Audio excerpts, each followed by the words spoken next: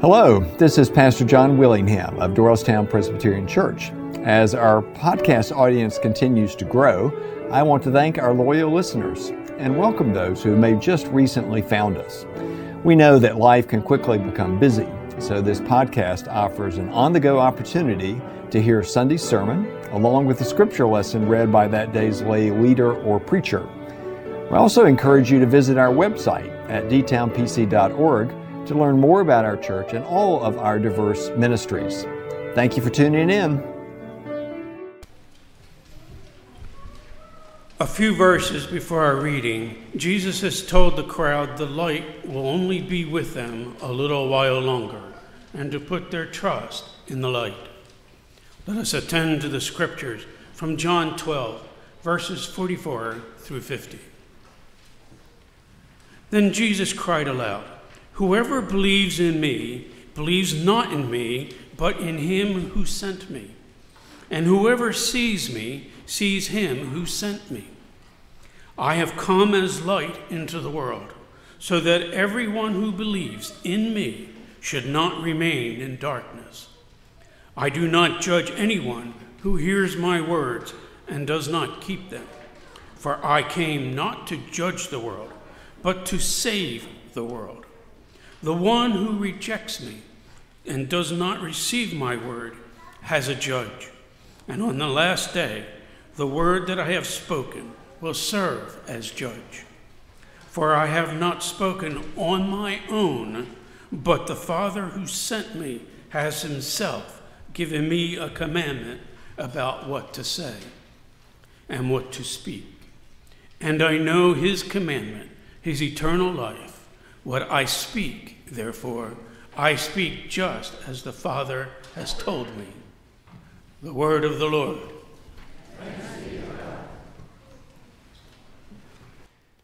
Last week, I began a two-part sermon series on the mission statement for our church. It was 12 years ago that the officers of this congregation approved a statement in which we agreed to be a bridge for Christ and a beacon of his love. I mentioned that morning how it's helpful for us to stop on occasion and be reminded of those words, not considering that we should change them, for I think they are still powerful and valid for us, but rather to be clear about what is embodied in that statement. And so we began last week in this journey for a couple of reasons. 400 people have joined our congregation since that statement was approved. And so they were not part of this conversation when we adopted those words. Even for those who were part of the congregation 12 years ago, it's helpful to have times of being reminded of what's contained in that message too. And so we began last week with the opening phrase, "Be a bridge for Christ," and focus mostly internally on how it is that we have sought to live out those words in making connections with one another and with God. Today, we turn to the concluding phrase, "Be a beacon of his love." And mostly, we'll consider how it is our actions are reflected outside these walls. Now, as is true of the first part of the statement, so does the concluding words draw from a significant architectural feature of our church, namely our steeple, which is a kind of beacon to the world around us. You can see the steeple of our church from virtually any direction as you're coming into the borough, either north or south on 611, traveling east on Business Route 202, and as coming up North Broad Street. It is there on the horizon. And sometimes you can see next to it the old Bucks County Courthouse, a reminder to us without a word of our need for law and for grace. And we have a spotlight on the steeple so that that witness can continue even when it's dark. We discovered last week that the word bridge never appears in the Bible, and the word beacon only marginally better, as it occurs only one time in one verse and only in the King James Version of that text. And it comes when God says to the Israelites, "At the rebuke of 5, ye shall offer till you be left as a beacon upon the top of a mountain and as an ensign on a hill." Even though the word itself does not appear frequently in Scripture, it is from the New Testament in particular we gain insight into what it means to be a beacon of his love, namely of Jesus' love. We gain further insight in his words to us today, as Jesus says to the crowd, "Whoever believes in me believes not in me, but in him who sent me. And whoever sees me sees in him who sent me. I have come as light into the world, so that everyone who believes in me should not remain in the darkness." He goes on to say that his task was not to judge people for not keeping his words, but rather to save people. "I have not spoken on my own," he said, "but the Father who sent me has given me a commandment about what to say and what to speak. And I know that his commandment is eternal life. What I speak, therefore, I speak just as the Father has told me." If you were following along in the Pew Bible as the text was being read a moment ago, you might have noticed the heading over our passage that says this is the summary of Jesus' teaching. And what's being pointed out there is that this is the last moment in John's gospel that Jesus is speaking to the crowd before the time of his arrest and the events that follow. For after this moment, everything that is found in those pages is direct to the disciples themselves. And so on this day, as we consider what it means to be a beacon of his love and to look back on what has happened in the 12 years since adopting those words, we're going to focus on his last public words, in particular when he speaks of how he was sent to be a light to the world. Now, since the Bible doesn't give us much information about literal beacons, I went looking online, and I found 3 different descriptions. A beacon is a fire that can be seen from a distance. It is a tower with light that gives warning of shoals to passing ships. And it is a radio station that broadcasts a directional signal for navigational purposes. I want to draw on those larger meanings of the word and consider some of what I have witnessed in our congregation during the last 12 years, and want to focus these comments on 3 different areas that we have lived out those words: in our worship life, in our engagement with social justice matters, and in our actions of mission. We started our live stream here just a couple of years before the pandemic, and it was very rudimentary in those days. It was not a very high quality camera. Mostly it was to help people who couldn't be here for those occasional reasons to watch it from wherever they were. Some have described the broadcast in that time as being the equivalent of looking at security camera footage. And I think that's pretty accurate.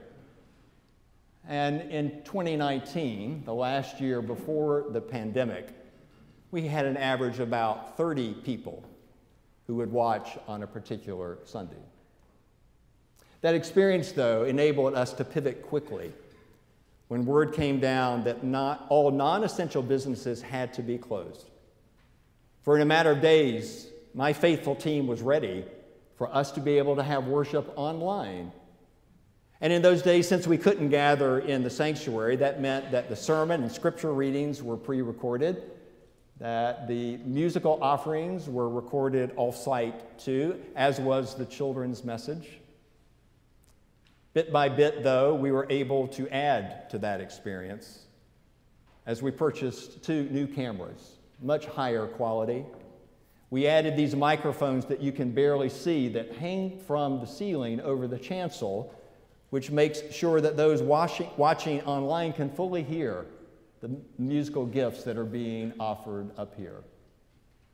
We included the liturgy on the screen and a QR code as well, so that people, wherever they were, could participate fully in our worship life. And those gifts bore fruit. In the early days of the pandemic, when we were trying to think of all kinds of ways we could literally see each other, we had a period of time where we had sort of a sermon talkback opportunity, where people could log in after that day's service had been broadcast and discuss the sermon. And one Sunday, there was a Presbyterian from Oregon who joined us.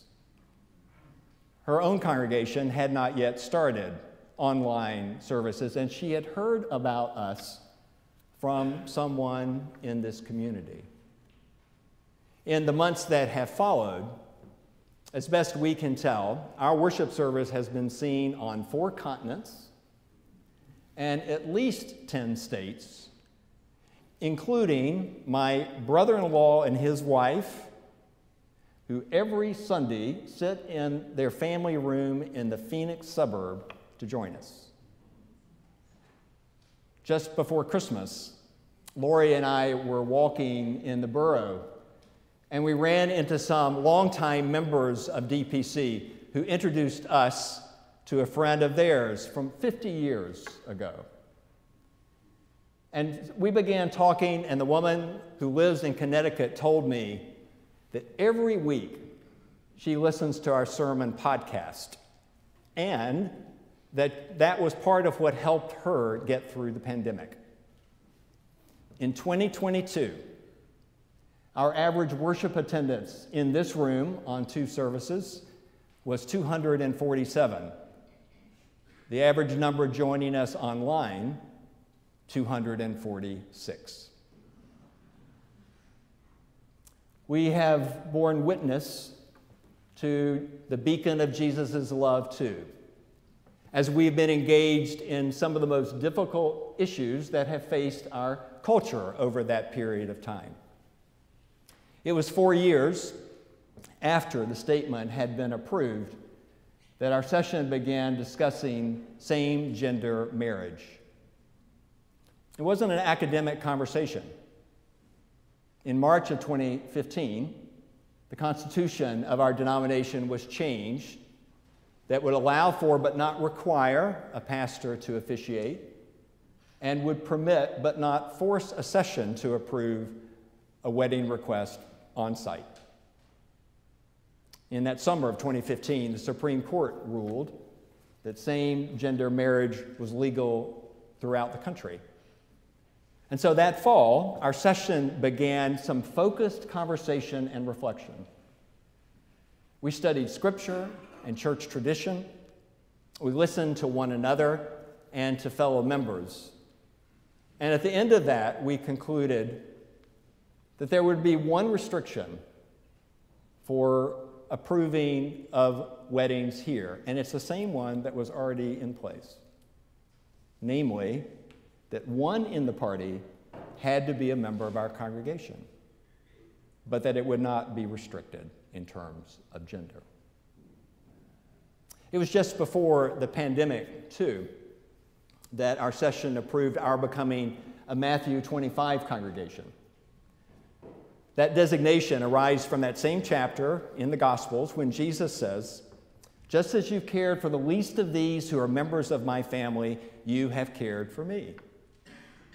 And so after a time of considering what our particular focus might be, we decided that as a congregation, we would deal with the whole issue of racism as it continues to plague human hearts and systems in our country, in particular with its intersection of poverty. And so in the months that have followed, our Matthew 25 team has led us in that journey, and there have been some wonderful discoveries, and there have been some painful discoveries. as we've unfolded more about our own history as a congregation as it relates to race. We've considered things that each of us are equipped to do to be part of the solution, and we started this wonderful relationship with Second Baptist Church of Doylestown, a congregation far more integrated than our own. And one Sunday in November, we canceled this service and joined our friends in their sanctuary on Swamp Road. And the joy and hospitality that was part of that event is something I will never forget. And in April, we will be hosting the congregation here.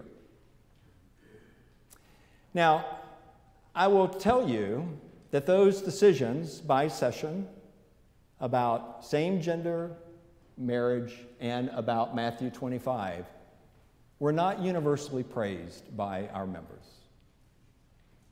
That really is no surprise, for it brought us into the midst of some of the most challenging issues that face us as a people, and yet I firmly support both of those decisions that your officers made, believing that it does allow us still to be a beacon of his love. And there was always the things that we did of living out that call that responded to the most basic of human needs. It was the year after that statement was approved that we hosted our first Code Blue shelter, which allows our homeless neighbors to get off the street when the temperature falls below a certain level. We have been the host site every February since, except for when the times when COVID-19 did not permit us to do so, and even then, we open our showers to those neighbors. In that same year, we built the Hope Garden in Gallup, New Mexico, one of the most food-challenged counties in our country. And twice annually ever since, we have sent back work teams. And it was in that same year that we set aside money for 10-year scholarships for 4 students at Hunting Park Christian Academy in Philadelphia to help them navigate that educational process while living in a challenging part of the city. In those years since, we began our monthly community meal to help our neighbors gather with us, those who are facing local challenges of food or loneliness. When the pandemic stopped allowing that to happen inside, we made it a drive-through experience. And we have continually each month gathered food to support a local food pantry. As a community of faith, we have become part of the Feed My Starving Children packing event that happens every October at Delaware Valley University. 125 of our number have been part of that occasion of assembling nutritious food that goes to help children in 70 countries of the world. As people of faith, we sponsored a young mother and her son from Eritrea as they left a refugee camp to come and settle here. We have been involved in providing the money and the people to build 3 Habitat for Humanity homes in this community. And each year, on Christmas Eve, we have set aside our offering at those services to go in relief efforts for those who have experienced some kind of natural disaster. And in the bulletin today, you're given the information about how you can do that now in response to that horrific earthquake in Turkey and in Syria. In all of those ways and more, we have sought to be a beacon of his love. And while I'm confident that there have been all kinds of ways those blessings have changed or helped the lives of others, every now and then I get a clear word about it.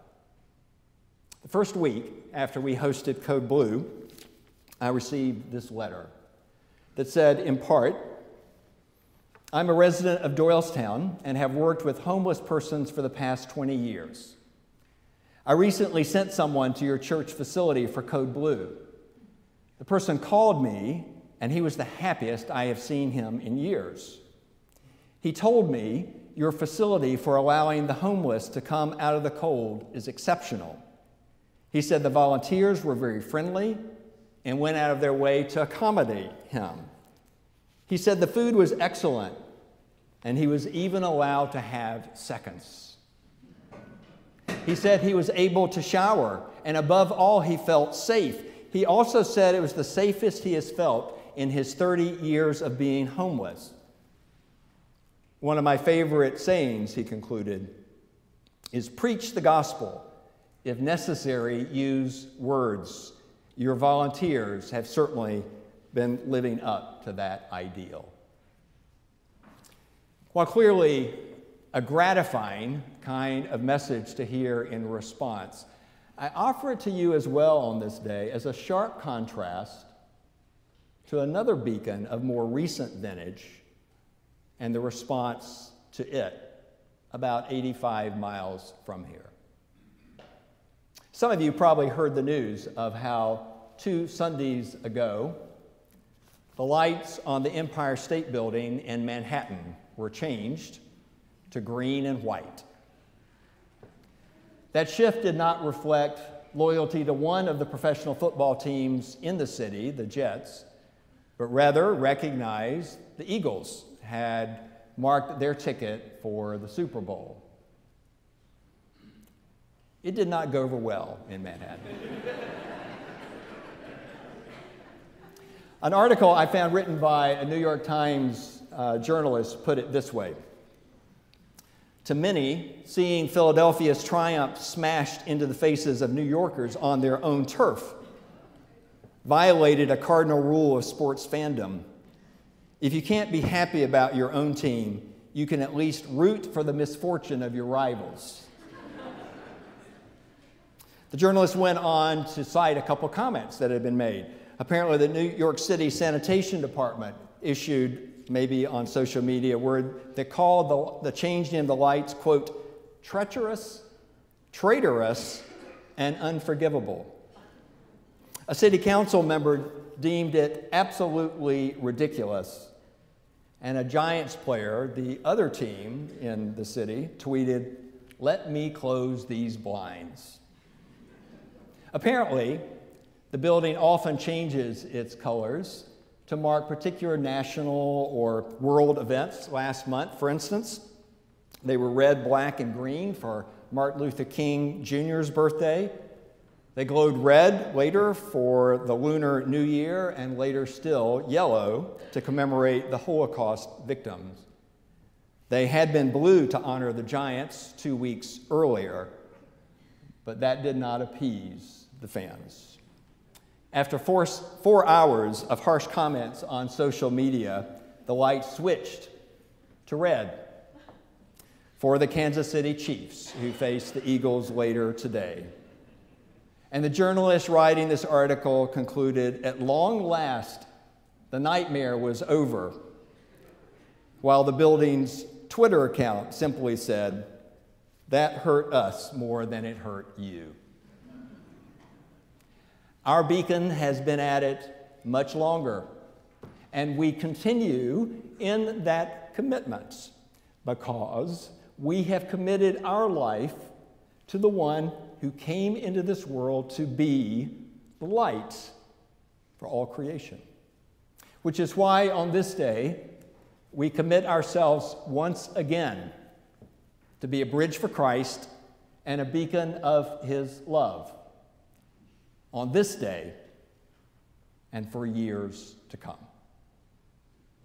Let us pray. Lead us, Lord. Lead us in your righteousness. Make your way plain before our face. Amen. Thank you again for joining us today. Once again, I invite you to check out dtownpc.org for information about our worship and programming for all ages.